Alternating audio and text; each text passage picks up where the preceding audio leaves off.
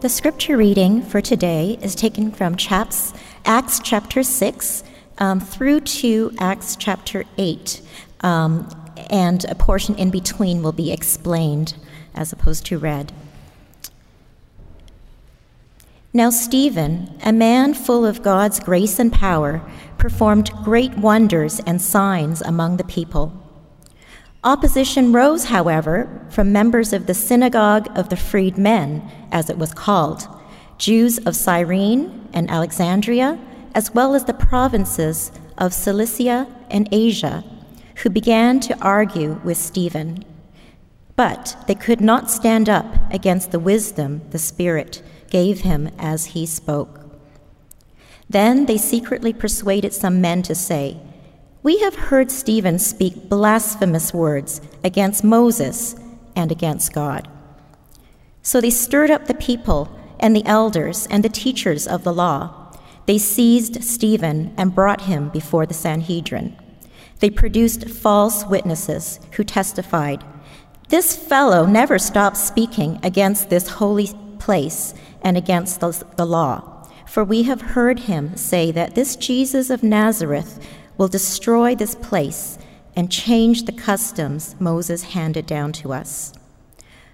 All who were sitting in the Sanhedrin looked intently at Stephen, and they saw that his face was like the face of an angel. Then the high priest asked Stephen, "Are these charges true?" In response to this question, Stephen preaches the sermon recorded in Acts chapter 7, in which he traces the history of Israel through Abraham, Isaac, Jacob, and Joseph. Then he focuses on Moses, through whom God gave Israel both the tabernacle, the forerunner of the temple, and the law. Quoting the prophets Amos and Isaiah, Stephen brings the sermon to a climax, recounting the exile and stating, "The Most High does not live in houses made by human hands." And now we pick up the reading again at chapter 7, verse 53, as Stephen applies his message to the listening members of the Sanhedrin. "You stiff-necked people, your hearts and ears are still uncircumcised. You are just like your ancestors. You always resist the Holy Spirit. Was there ever a prophet your ancestors did not persecute? They even killed those who predicted the coming of the righteous one. And now you have betrayed and murdered him, you who have received the law that was given through angels, but have not obeyed it." When the members of the Sanhedrin heard this, they were furious and gnashed their teeth at him. But Stephen, full of the Holy Spirit, looked up to heaven and saw the glory of God and Jesus standing at the right hand of God. "Look," he said, "I see heaven open and the Son of Man standing at the right hand of God." At this, they covered their ears, and yelling at the top of their voices, they all rushed at him, dragged him out of the city, and began to stone him. Meanwhile, the witnesses laid their coats at the feet of a young man named Saul. While they were stoning him, Stephen prayed, "Lord Jesus, receive my spirit." Then he fell on his knees and cried out, "Lord, do not hold this sin against them." When he had said this, he fell asleep. And Saul approved of their killing him. On that day, a great persecution broke out against the church in Jerusalem, and all, except the apostles, were scattered throughout Judea and Samaria. Godly men buried Stephen and mourned deeply for him. But Saul began to destroy the church. Going from house to house, he dragged off both men and women and put them in prison. This is the word of the Lord.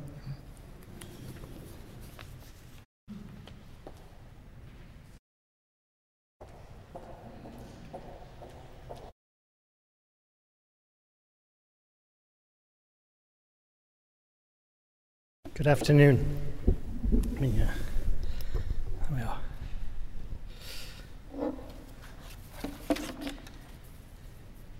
On that day, a great persecution broke out against the church in Jerusalem.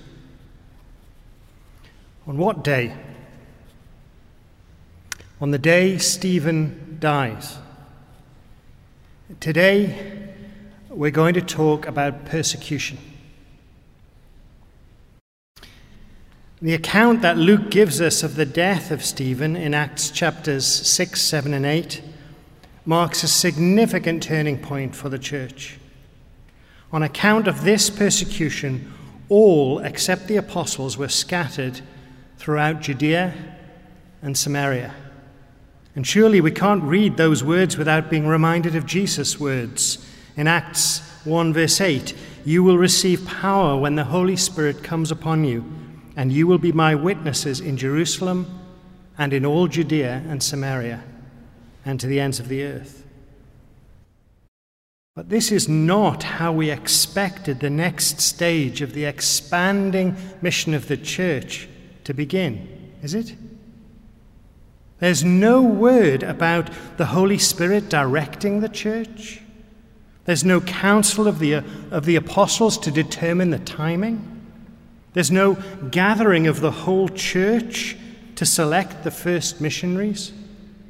The outward mission of the Church of Jesus Christ that began in Jerusalem and continues to the ends of the earth these 2,000 years later begins with persecution. And we don't expect it to be that way. But perhaps we should. The salvation that God offers to our sin-sick world was made possible by Jesus' death on the cross. Why would the mission to declare the good news of that salvation not also be marked by sacrifice? If the mission that God has called us into to share the love of Christ with a broken and hurting world, if that mission is to reflect the cost that Jesus bore to save us from our sins, isn't it obvious that that mission would need to be marked by examples of suffering? Now, one thing that we cannot get away from in the book of Acts, as much as we may want to, is that suffering and mission are intimately linked. From the beginning to the end of Luke's story of the church, Jesus' disciples are imprisoned, beaten, tortured, even executed for their faith. I wonder, is it possible that at least in some measure, the weakness of the church in much of the Western world today is directly related to our reluctance to embody that sacrificial gospel in our own lives? Have we become so attached to the kingdom come in all its fullness, when there'll be no suffering, no tears, no death, that we're not willing to share in the cost to be paid now to see that kingdom come? Will you pray with me? Lord Jesus, we love you. We want to live all of our lives for you. Please open our minds, our hearts, and our wills to receive and respond to the word that you have for us today. We ask this in your name and for your glory. Amen. We meet Stephen at the beginning of Acts chapter 6. He's one of the 7 chosen to oversee the distribution of food to those widows in need in the church. We're not told where he comes from, but he's clearly a Hellenistic Jew. That is, he was likely born outside of Palestine, and certainly he'd been raised and lived most of his life elsewhere in the Roman world. So his language and his culture were Greek. Perhaps he was one of those who was converted at Pentecost, but whether that's the case or not, because the church itself is so young, he can only have been a believer for no more than a few months. And whatever his physical age was, and we don't know that, he is young in the faith. But even among the 7, who are all said to be men full of the Holy Spirit and wisdom, even among them, he's singled out by Luke as a man full of faith and of the Holy Spirit. And this individual story begins with the statement in verse 8 that he is a man full of God's grace and power. And despite the role serving the widows that he's given, the things that Luke describes him doing beyond that appear remarkably similar to the works of the apostles, performing wonders and miraculous signs. It does seem as though the seven had the kind of influence among the Hellenistic Jewish believers that the apostles did among the Hebraic Jewish believers. They too were performing miraculous signs and preaching. Well, as a Hellenistic Jew, a Jew from outside of Palestine, Stephen would naturally have participated in the synagogue of the non-Palestinian-born Jews, the so-called synagogue of the freedmen. And that's where he gets into trouble. The so-called synagogue of the freedmen, as we're told in the passage we read, is made up of Jews from Cyrene, Alexandria, and the provinces of Cilicia and Asia. And this group would naturally have been conservative in their beliefs and practices, made up of people from other nations who had chosen to move back to their homeland out of a desire to be more faithful Jews, and already considered with some suspicion by native-born Jews. So the New Testament commentator Richard Longnecker says that the synagogue of the freedmen undoubtedly had a vested interest in keeping deviations among its members to a minimum, or else exposing them as outside its own commitments, lest its synagogue fall under further suspicion. They were more conservative, more resistant to new ideas, because they had more to prove than other native-born Jewish groups. So Stephen, proclaiming Jesus in their midst as the long-awaited Messiah, naturally arouses their opposition. At first they argue with him, but when they find themselves in conflict with the wisdom of the Holy Spirit, they abandon argument and they adopt dishonest conspiracy. In verse 11, they secretly persuade some men to say, "We've heard Stephen speak blasphemous words against Moses and against God." They stir up the people and the elders and the teachers of the law. They seize Stephen and they bring him before the Sanhedrin, and they produce false witnesses who testify, "This fellow never stops speaking against this holy place and against the law. For we've heard him say that this Jesus of Nazareth will destroy this place and change the customs Moses has handed down to us." The essential charge is the charge of blasphemy. And blasphemy is words spoken against God. And in this case, they specify words spoken against the law of Moses and against the temple. Having dragged Stephen before the Jewish ruling council, the Sanhedrin, the scene is now set in that very temple, in the same place where Jesus was tried, in the same place that Peter and John and the other apostles were interrogated, and by the same people. And Luke tells us that Stephen's face was like that of an angel, like one who had seen God, like Moses, and that everyone there could see this goodness. But it made no difference to them. Then the high priest asked Stephen, "Are these charges true?" And Stephen's speech, which is cut off before he's able to finish with a proclamation of Jesus, addresses directly these false accusations about faithfulness to the traditions of the laws of Moses and faithfulness to the temple. What would you do if you were facing the threat of death at the hands of enemies of the church? Tens of thousands of Christians have faced this moment. Today, day by day, Christians in parts of the Middle East, Africa, and Asia in particular face this moment. In the last century, more Christians were put to death for their faith than in all of the preceding centuries put together. This is not a question of historical interest. If you doubt that, then just look at the websites of the Voice of the Martyrs or Open Doors. I've put the details of that on the back of your sheet today, and also they're in the First Worship mail-out. What would you do if you were facing the threat of death at the hands of enemies of the church? Stephen must have known that preaching a sermon would only seal his fate. I remember when I was a young man hearing a Romanian pastor speaking in England after the collapse of communism in his country and all across Eastern Europe. I'll never forget what he said.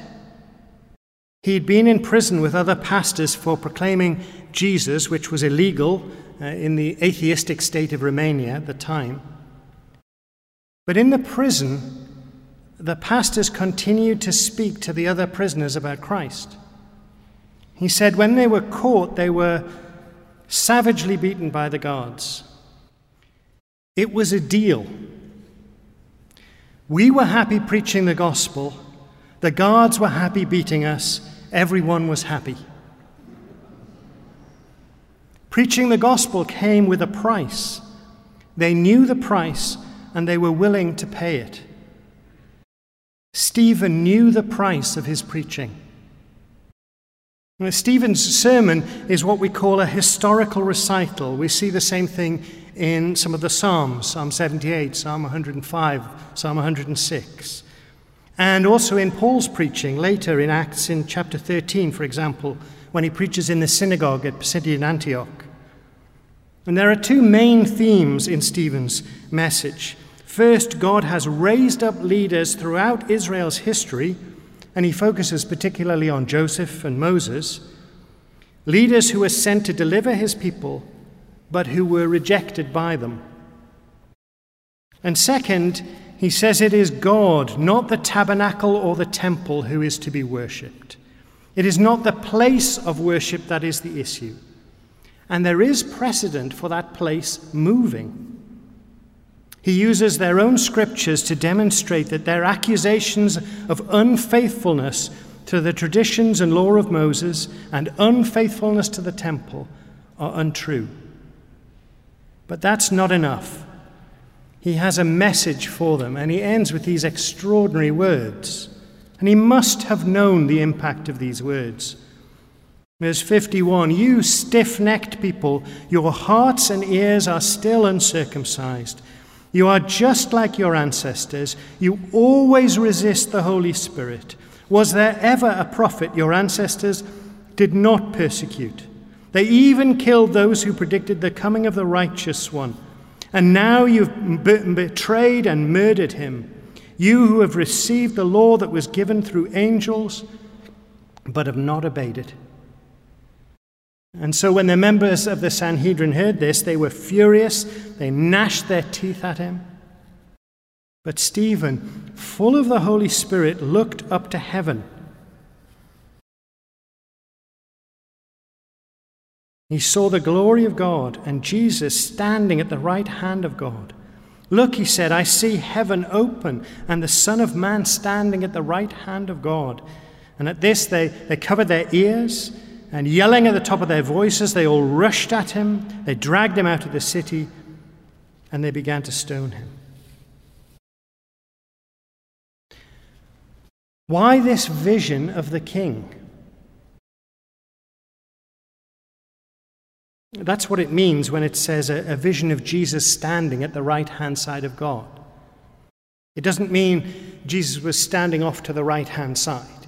It means Jesus was standing in God's place of honor. And Jesus is the ruler on the throne. Why this vision of Jesus as king at this time? It's hard for us to imagine what it's like to suffer the kind of systematic persecution that quickly became the normal daily life of Christians in the early centuries of the church. But what we can do is we can learn from those who've lived through persecution in recent history. The Romanian pastor who I heard speak all those years ago was called Paul Negru. He was born and raised, became a pastor, and lived for many years under the communist regime that ruled Romania for 45 years. He says we were not allowed to meet for Bible study. So a group of us would meet way out in the mountains, in bushes, to study the Bible in hiding. We were not allowed to elect our pastor for the church. Pastors were imposed on us by the communists. We were not allowed to print or distribute Bibles. The communists confiscated Bibles and they would turn them into toilet paper. They were determined to destroy Christianity within 20 years after they took power. Pastors were routinely arrested, imprisoned, and tortured. Paul Negru's friend Joseph Son was arrested and imprisoned several times in Romania during the 1970s. He was charged with being a Christian minister. That was an illegal offense in itself. And each time he underwent several weeks of intense interrogation, beatings, mind games, and finally he was exiled from the country in 1981. And Joseph Son said his imprisonment helped him form a clearer view of the biblical response to persecution. When the secret police officer threatened to kill me, he said, to shoot me, I smiled and I said, "Sir, you don't understand. When you kill me, you send me to glory. You cannot threaten me with glory." During one particularly harrowing session of interrogation, don't worry, I'm not going to give any details of that kind of thing in this message, but during one interrogation, Son told his inquisitors that spilling his blood would only serve to water the growth of the gospel of Jesus Christ. And part of the theology of suffering he learned was that tribulation is never an accident. It is part of God's sovereign plan for building his church. And so Son says, I told the interrogator, you should know that your supreme weapon is killing. My supreme weapon is dying. Now here's how it works, sir. You know that my sermons are on tape all over the country.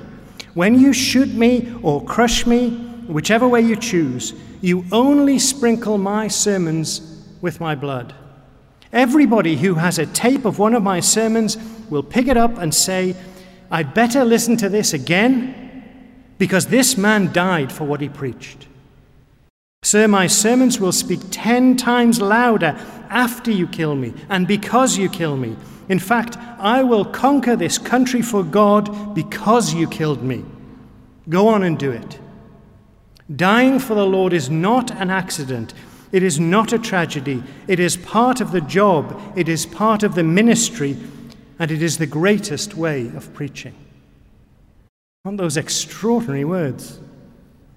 Paul Negru says Christians should become missionaries only if they're willing to suffer and die for the gospel. If you're not ready to suffer, you better stay home, because missions has a lot to do with suffering. For God's will to be done, believers must be willing to pay the price. On one occasion, Paul Negru says he visited a gifted Romanian hymn writer who was put in prison for 17 years and tortured daily for refusing to write songs glorifying communism. Each day after being thrown into sewage and kicked by other prisoners, he would write another hymn. Romanian churches sing from that collection of hymns to this day. And Paul Negru says, I went and visited him after he was released to get some encouragement. And when I arrived, he was bleeding, because minutes before I got there, communist police had come and tortured him. I got angry, but he said we aren't on earth to complain, but to praise the name of our Lord Jesus. He praised God for the beauty of suffering and prayed for his torturers. Now, why am I telling you all of this? What I discovered as a teenager from Paul Negru was that this same spirit that was in Stephen existed in my own lifetime in these Romanian believers. and now I know still exists in believers under persecution in Myanmar, China, Syria, North Korea, and a dozen other places today. This same spirit that was in Stephen still exists today. But still, why does Stephen have this vision of Jesus as king? Remember Jesus' words from the Sermon on the Mount. Blessed are those who are persecuted because of righteousness, for theirs is the kingdom of heaven. Blessed are you when people insult you, persecute you, and falsely say all kinds of evil against you because of me. Rejoice and be glad, because great is your reward in heaven, for in the same way they persecuted the prophets who were before you. When we talk about being blessed, we don't think about being insulted, persecuted, beaten. But Paul Negru says somehow in our mindset we associate blessing with a time of peace, prosperity, and abundance. But if we're broke, ill, or suffering, or if we're arrested, or if someone is murdered for being a Christian, we believe that God has abandoned us. But Jesus linked the kingdom of heaven, he links his kingship, his throne, with persecution. There are blessings that only come with persecution. Suffering and persecution are essential parts of the Christian life. It is not something strange when you suffer.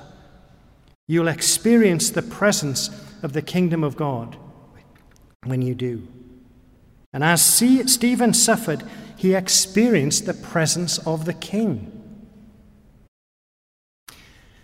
Late in the summer of 1977, Joseph Son put all of his worldly concerns in order because he was expecting that he would die. He was encouraged by the faith of his wife Elizabeth, but he prepared himself for what he believed was certain martyrdom. He was to meet a member of the secret police in the restaurant of a Romanian hotel, and the communist officer had pledged to do what previous secret police officials had failed to do. He'd pledged to silence Son's preaching. And he was intending to do this by offering him a secular job in exchange for the promise that he never preach the gospel again. Now, turning down that job spelt at least hard labor in a prison camp, and it might very well mean execution. Son met with the man, and without flinching, of course, he turned down the job. He said, "I told the man, I'm ready to die. You said you were going to finish me as a preacher. I asked my God, and he wants me to continue to be a preacher. Now, I have to make one of you angry, and I decided it's better to make you angry than God. But I know you, sir. You cannot stand this kind of opposition, and you will kill me one way or another. But I accepted that, and you should know that I've even put everything in order and made ready to die. But as long as I am free, I will preach the gospel." The communist officer was equally unflinching in his response. He told Son to go and preach the gospel. Son said the officer made up his mind that if I was ready to die for it, then I should have it. And for another 4 years until he was exiled, he continued to preach with nobody disturbing him, because that man, a key man in the secret police, decided that he should be free to preach because he was ready to die for it. But what of Stephen? Stephen is not freed. Being ready to die means being ready to die. Luke, here in Acts 8, though, he isn't telling the end of a story. He's telling the beginning. Look at what he says in Acts 7, verse 57. At this, they covered their ears, yelling at the top of their voices. They all rushed at him, dragged him out of the city, and began to stone him. Meanwhile, the witnesses laid their coats at the feet of a young man named Saul.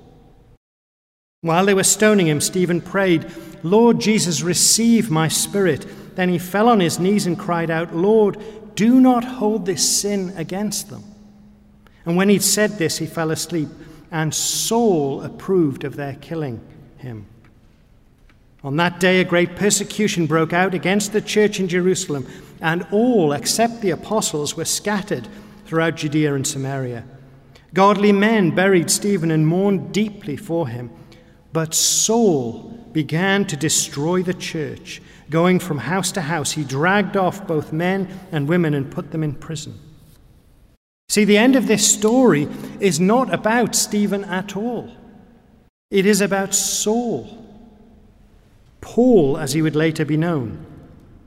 It's not the end of Stephen's story here. It is the beginning of Paul's story. Paul himself surely must have been a member of the synagogue of the freedmen, because he too came from outside of Israel. Perhaps he was even a member of the Sanhedrin. And this event, the death of Stephen, produced a powerful response in him. He began to crush the church, going from house to house, dragging men and women off to prison.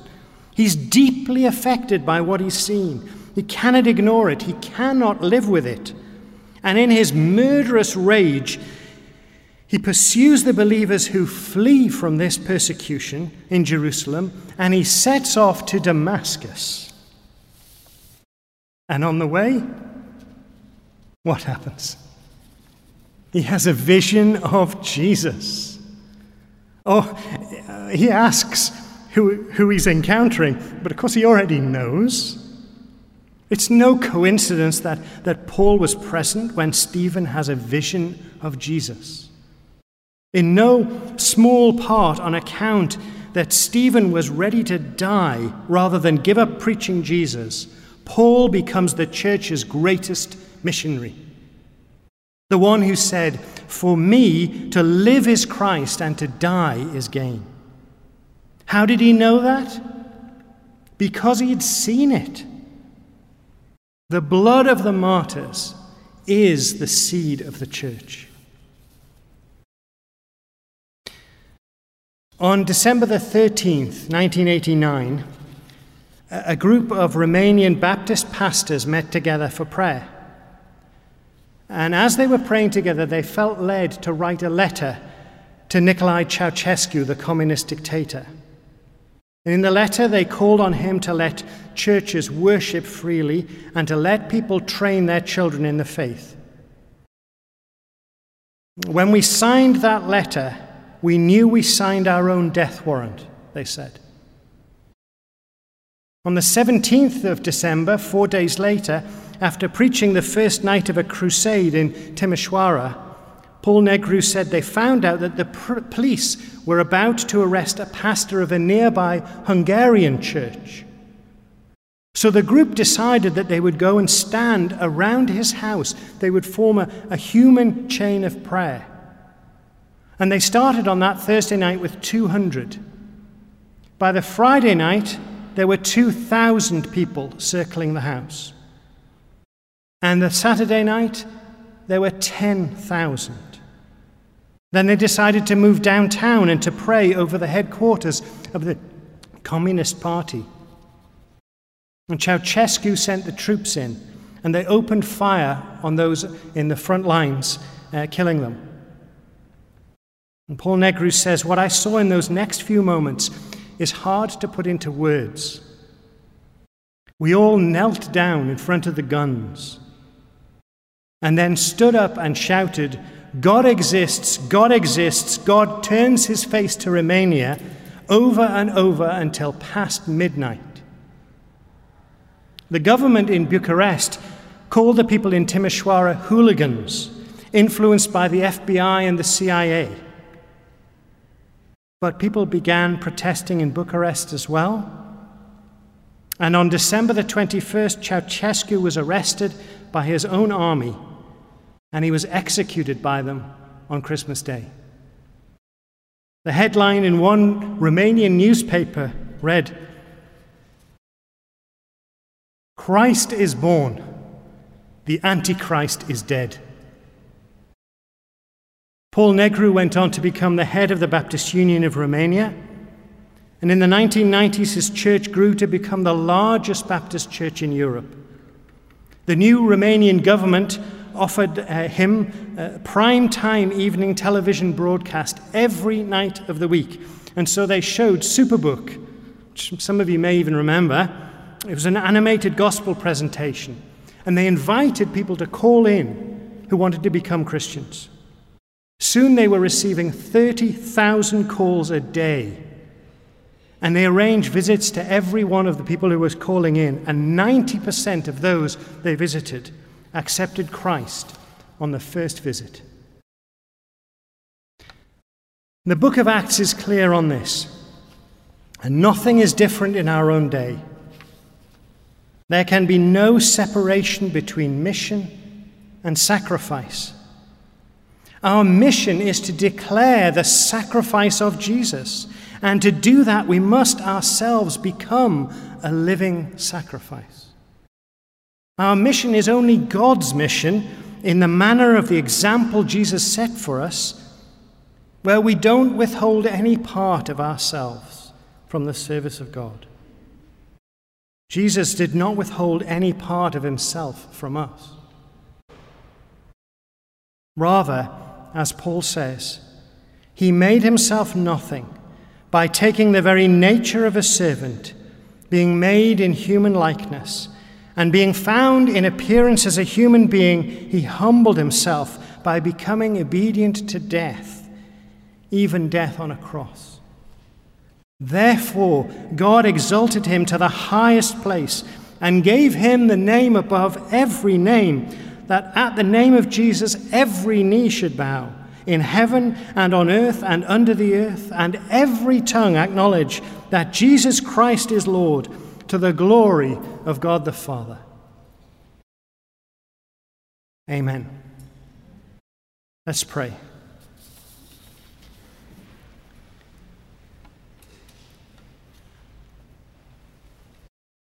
Let me invite those who are going to lead us to come back up.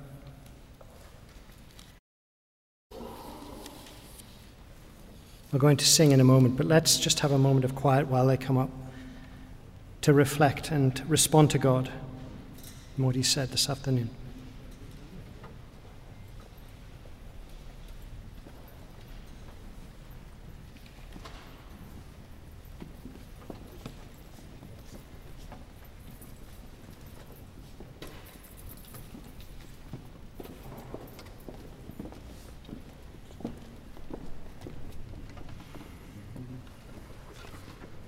The writer to the Hebrews says, "Since we are surrounded by such a great cloud of witnesses, let us throw off everything that hinders and the sin that so easily entangles.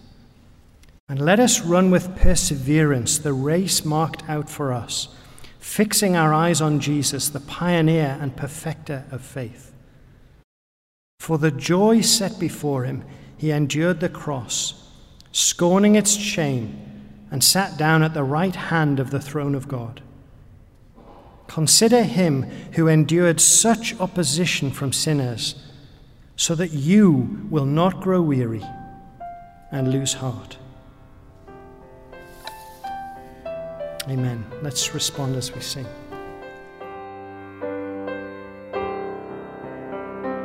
You've been listening to the First Baptist Church Sermon Podcast.